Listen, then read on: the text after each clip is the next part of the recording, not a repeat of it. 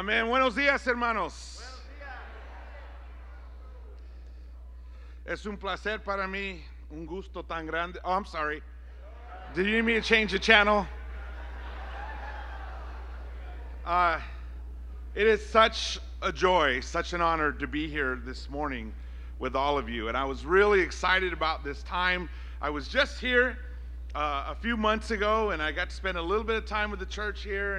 And we've been here this weekend with the board of Hope Worldwide and our executive staff, and we're so grateful. We've been the recipients of your southern hospitality, your love, and your support, and we're so grateful for that. Grateful especially for the Browns opening up their lives and their hearts for us, and of course the Ottenwellers, and Lynn has done such a fantastic job, and McIntoshes just encouraged us last night. And I'm just thankful for all the volunteers. But more than anything, we're just grateful for your support and your love over the many, many years. So many of you have been just incredible examples and lights over the years of support and encouragement all around the world. In many ways, I feel so blessed in this role of Hope Worldwide that I get to go around the world and see great things that disciples are doing, disciples of Jesus, serving and helping and loving people in the toughest situations in our world. And that is possible because of you, because of your love, because of your sacrifice, because of your devotion, because of your heart to be like Jesus. And before we get into the scriptures, and I'm excited about what we're going to study, I just want to say to you, thank you. On behalf of the many, many people that receive so much help and so much love in Africa, in Latin America, in Asia, all over the world, thank you. Thank you so much for your hearts. Today we're actually going to pick up right where I left off a few months ago when I was here. I have a message on my heart, a message that God has put on my heart. And I feel a burden, a responsibility to share this because I think it's so incredibly important. As I said, it's a privilege to be able to see what's happening all around the world and what disciples of Jesus are doing to change the world and to make a difference. And one of the first things that was so impacting to me getting into Hope was how much is happening all over the world. How many great things. Sometimes I introduce myself as the CEO of Hope Worldwide, but sometimes I introduce myself as the evangelist of Hope Worldwide because I get to share the good news. I get to share the good news to the poor, but also of what's happening around the kingdom of God in so many nations all around the world. And today I want to share a little bit about the heart of this, the heart of what this is all about. And this is our preparation for communion. I think it's appropriate. I think it's what we should focus on. And it's what I am so grateful to all of you for all that you do, and from walkathons to fundraisers to going yourselves to different countries and serving and signing up and volunteering here in your city or around the world. What is the heart of all of this? The heart of Hope Worldwide. And we're going to do a little study. We're going to jump right in. Sometimes you study a book. Sometimes you study a chapter. Sometimes you study maybe just a couple of verses. Today we're going to study one word. One word that I think might be the most important word in the whole Bible. It's certainly one of the most powerful words. Words in the scripture are powerful. The word of God changes hearts, right? It's living and active. The word of God has the power to transform a mind, has the power to change a heart. We've seen the word of God transform us, right? Raise your hand if the word of God has changed your life. I mean, look around. God made all of creation with a word. Jesus is the Word of God. His Word is so incredibly powerful. The heart of our ministry, that Jesus went through the towns and villages teaching in the synagogues, proclaiming the good news of the kingdom of God, healing every disease. The heart of it, the heart of the mission, is this one word. That's the word. Now, here's the crazy thing about that word. As important as this word is, a word that God uses to describe himself in Exodus 34. A word that is used over 250 times to describe how God feels towards us. A word that describes some of the most important relationships. The relationship between Adam and God, and Adam and Eve, and Jonathan and David, and Moses and God. The word that is used to describe our relationships. The word that is used to describe how we should relate to God and what our relationship should be. That word, there's actually no translation for it in English. There's no direct translation for it. It's oftentimes translated as mercy, sometimes as kindness, sometimes as loyalty, sometimes as steadfast love, as unending love. We sing about it. You know the song we sing, His love endures forever? It's actually this word. In Hebrew, it's chesed. You want to do a powerful word study, study out that word. In Christian literature, it's often chesed spelled C-H-E-S-E-D, and sometimes spelled H-E-S-E-D. It's a word that we will only scratch the surface, but I think it lies at the heart of everything we do. It's God's description of love. It's how he describes himself as love. But it's not love as we understand it. And it's not love as the world understands it. It's the kind of love that God presents, which some people would call covenantal love. A love that bonds us. The closest, and some scholars would argue that the word agape was really an attempt to describe this concept of how God loves us. We often understand agape as unconditional love, and certainly that's what this is, right? God's love is unconditional. No matter who you are, no matter what you are, no matter what you've done, God loves you. And you can't change that. That alone is incredibly powerful. That no matter what we've done, no matter where we've been, you can't change the fact that God totally loves you. This love, used so often in the scriptures and translated differently, is more than just how God feels about us. It's how everything works. This love is unconditional, but love creates a bond, a connection. We feel it innately. When somebody gives you a gift, what do you feel like you should do? Give them back one, right? Somebody invites you to dinner, what are you supposed to do? You're supposed to invite them back, right? Invite them over for dinner. Because love innately creates a bond. It's kind of revealed in our language. In Old English, when somebody would do something, we'd say much obliged, right? That meant that I'm now obligated to you.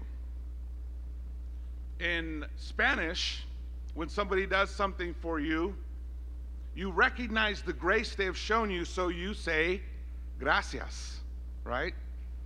In French, when somebody does something for you, you recognize the mercy shown to you, and you say merci, right? So it's in us. We know it. We get it. When somebody loves us, what do we naturally do? Love them back. We want to love them back. Who do you like to spend time with? The people who love you, right? We don't want to hang out with people who don't love us. And when you blow it, who do you want to turn to? Somebody who doesn't like you and judges you? No, you want to turn to somebody who loves you, right? Somebody who believes in you no matter what. That's God. It's the love that Jesus showed. Yes, it's unconditional. No matter what you do, he loves you, but it has an expectation. It creates a bond between us. It creates an obligation to respond. We feel it.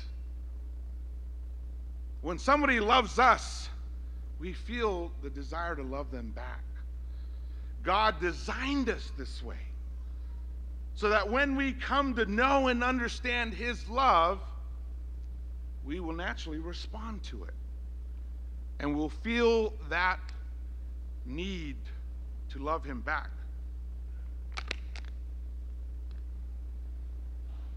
And Micah, this is one of those verses that just kind of sums up everything. He has shown you, O mortal, what is good. And what does the Lord require of you? To act justly and to love mercy. Or the word is to love hesed. And to walk humbly with your God. So what does God really want from us? What really matters? I mean, of all the stuff that's in the Bible, I mean, there's a lot of stuff in here, right? It's a big book. There's over 613 commandments. Of all the stuff that's in here, what is the sum of it all?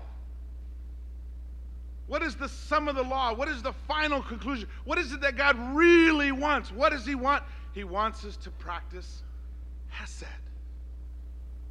He wants us to love back. He wants us, because we are loved, to love him. Because we have been loved, to love each other.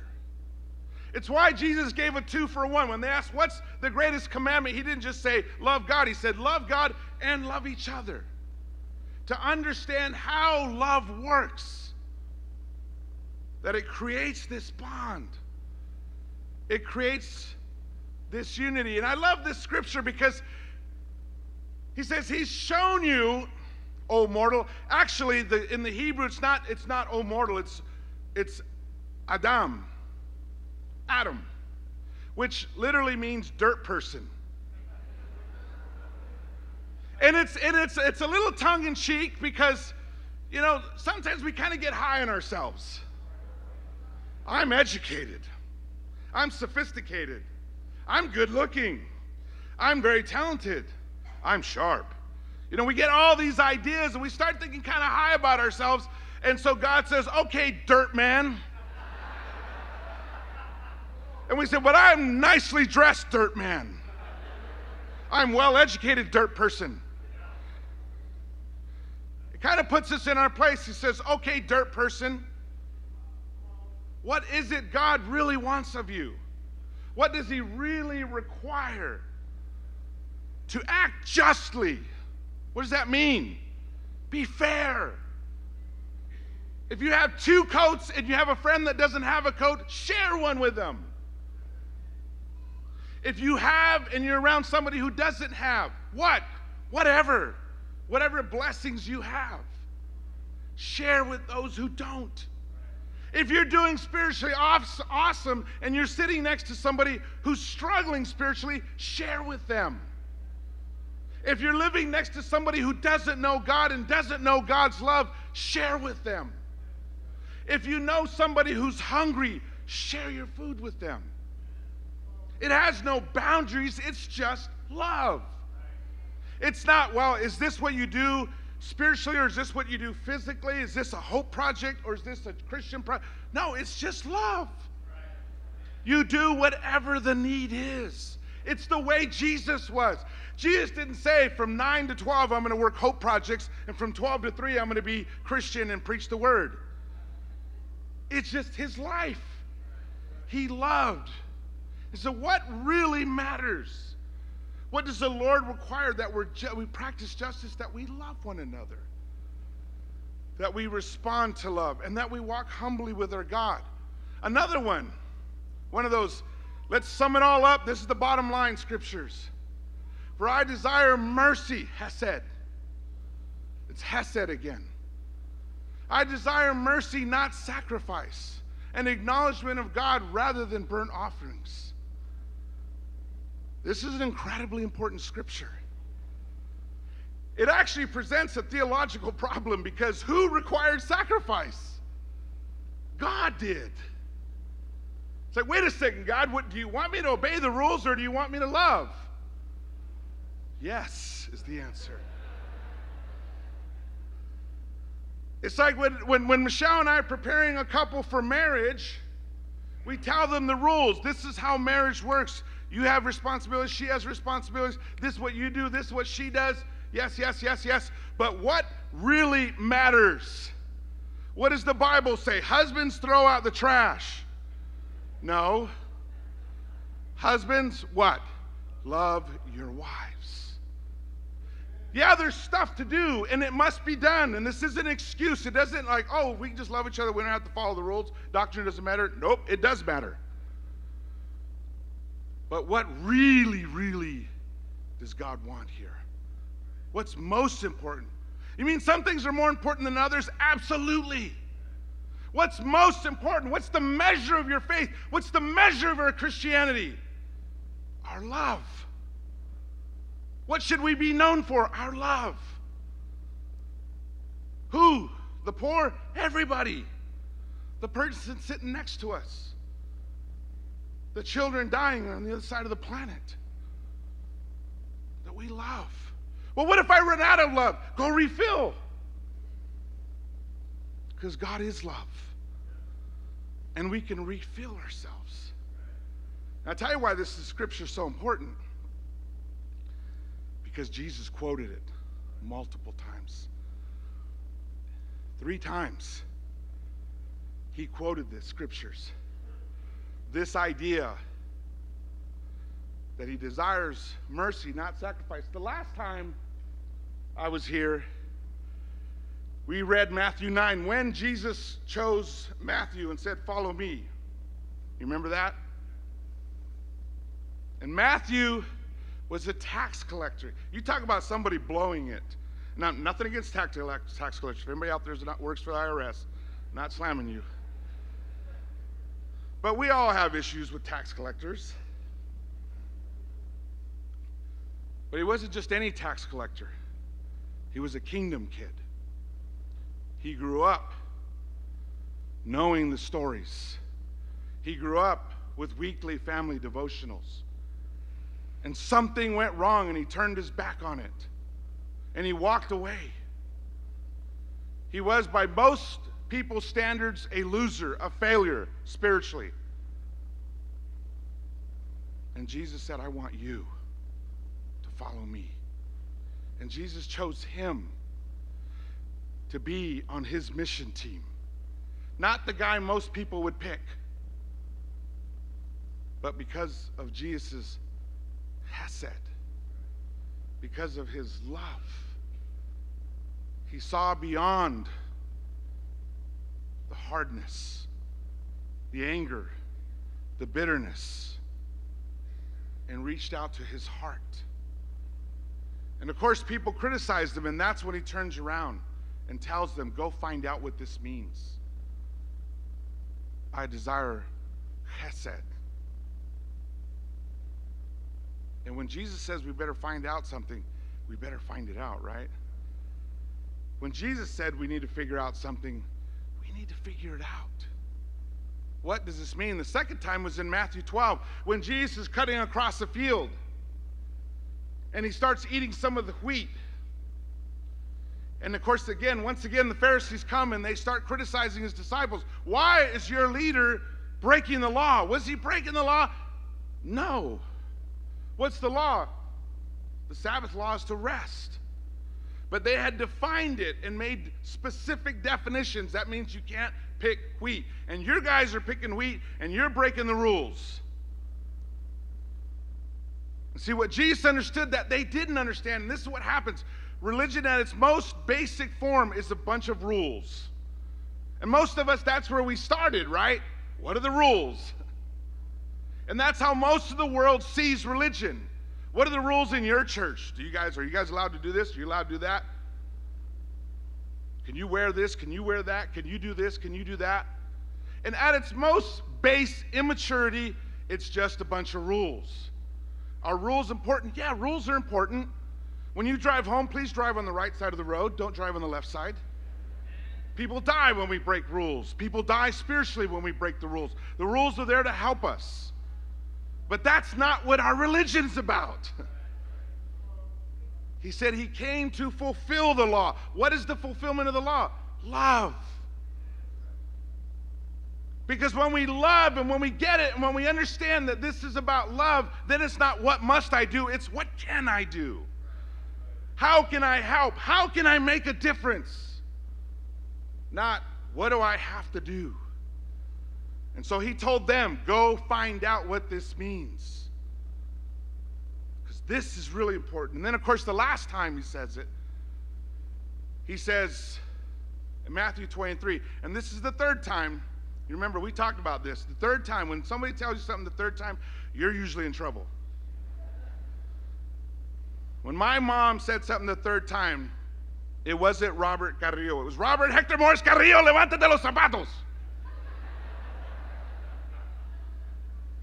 And this is the third time Jesus is telling them what's important.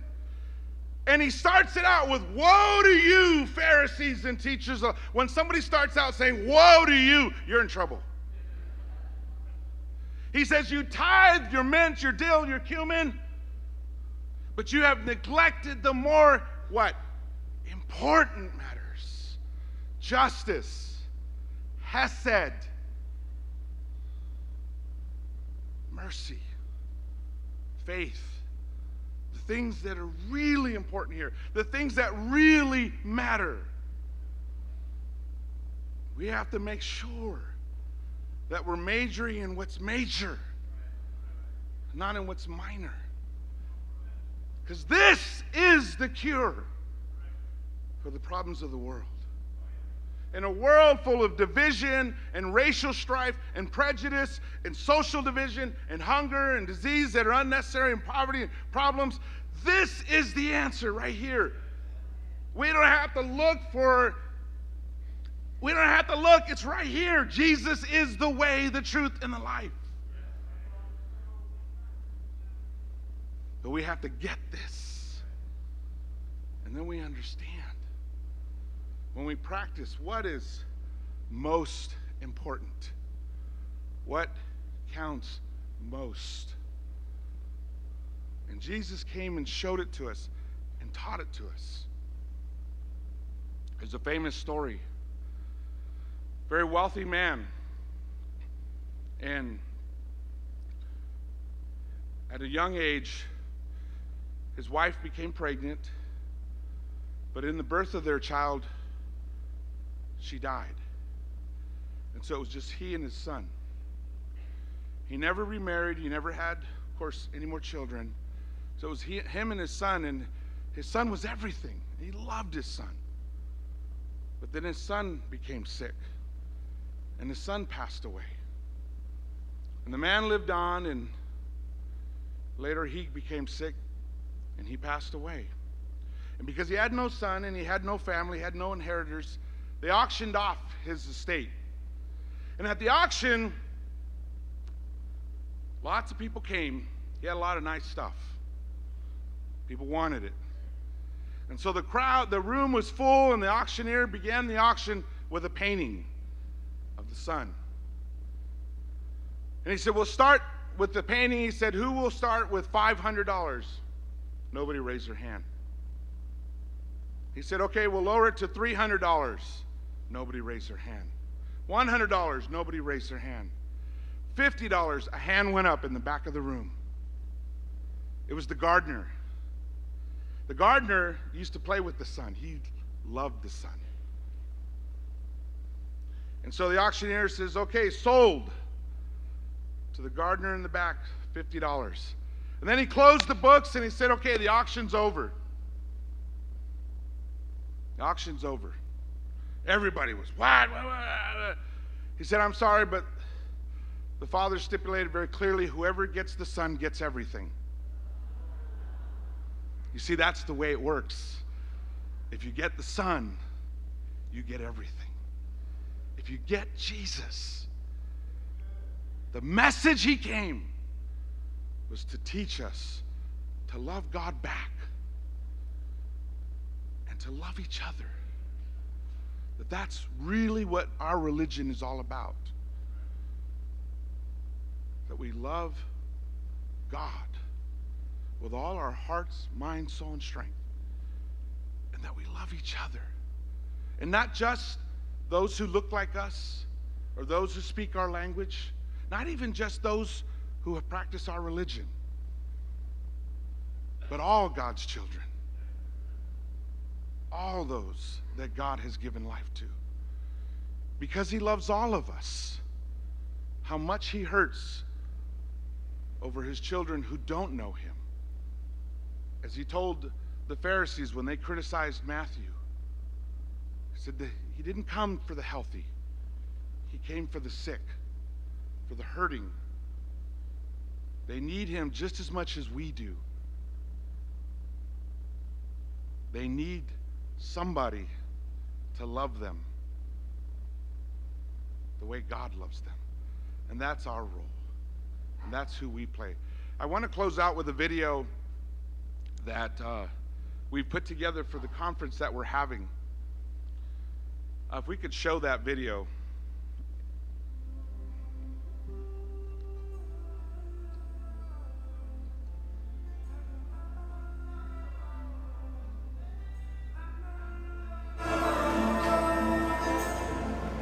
Sometimes I lay under the moon, I think I'm breathing, and I pray, don't take me soon, 'cause I am here for a reason. Sometimes in my tears I drown, but I never let it get me down. So when negativity surrounds, I know someday it'll all turn around, because all my life I've been waiting for, I've been praying for the people to say that we don't want to fight no more, there'll be no more, and our children will pray one day, one day.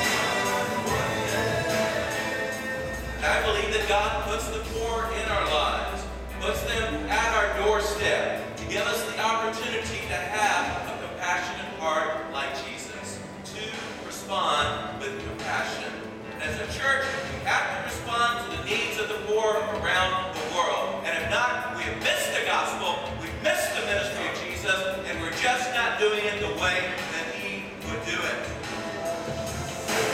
All my life I've been waiting for, I've been praying for the people to say that we don't want to fight no more, there'll be no more, and our children will play one day, one day, one day.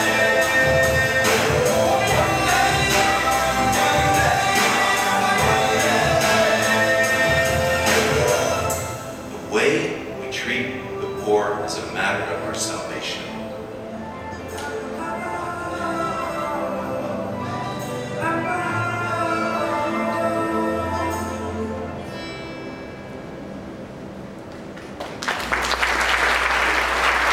You're all officially invited. It is a conference for anybody and everybody. Who's interested in learning about helping the poor. And again, I want to say to you, thank you, because you guys really have been a light to the world. You have, for so many years, given sacrificially and helped more people than you'll ever know. You've helped more people than you'll ever be thanked for. But I'm so grateful to you. And on behalf of Hope Worldwide and our board and our staff, we want to express our gratitude to you. And I'll close out with our vision. And it's based, the theme one day is based on the vision of Isaiah and the kingdom of God. And this is our vision, that one day there will be no more children living on trash heaps, scrounging out a living. That one day there will be no more parents burying their children who died from despair or diseases we already know how to prevent. That one day every family will have a safe home to raise their children and grandchildren. That one day no child will go to bed or go to school hungry. That one day the vicious cycles of abuse will be broken and every child will grow up protected in purity. That one day people all around the world will see Jesus in us as we clothe the naked, feed the hungry, heal the sick, and provide shelter for the homeless. That one day men and women and children from every nation, every race will help, serve, and love their neighbors, no matter what their differences. That one day everyone will see God's kingdom as we set the captives free, bind the brokenhearted, and bring hope to the masses. That one day He will separate us from the goats and say, "Well done, good and faithful servant. What you did for them, you did for me." And that on that day the Lord will be pleased because the kingdom has come. Let's pray. God in heaven, we thank you for loving us, God. For loving us unconditionally, for loving us and inviting us to know you, to be with you, God. We thank you that we know the only reason this can happen is because Jesus loved us enough to sacrifice himself. And as we take this bread and we drink this cup, God, help us to understand that this is a symbol of your love, God, and your commitment to each of us. And we're so grateful for it. And we thank you, God, for the fellowship that you give us that cares and strives to be like you. And we pray, God, that we will reflect your light, that we will reflect your love here in the fellowship, in our cities, in our communities, and around the world. God, I thank you for everyone here. Please bless us and help us, God, to be in communion with you as we drink this cup and eat this bread. And in his name we pray. Amen.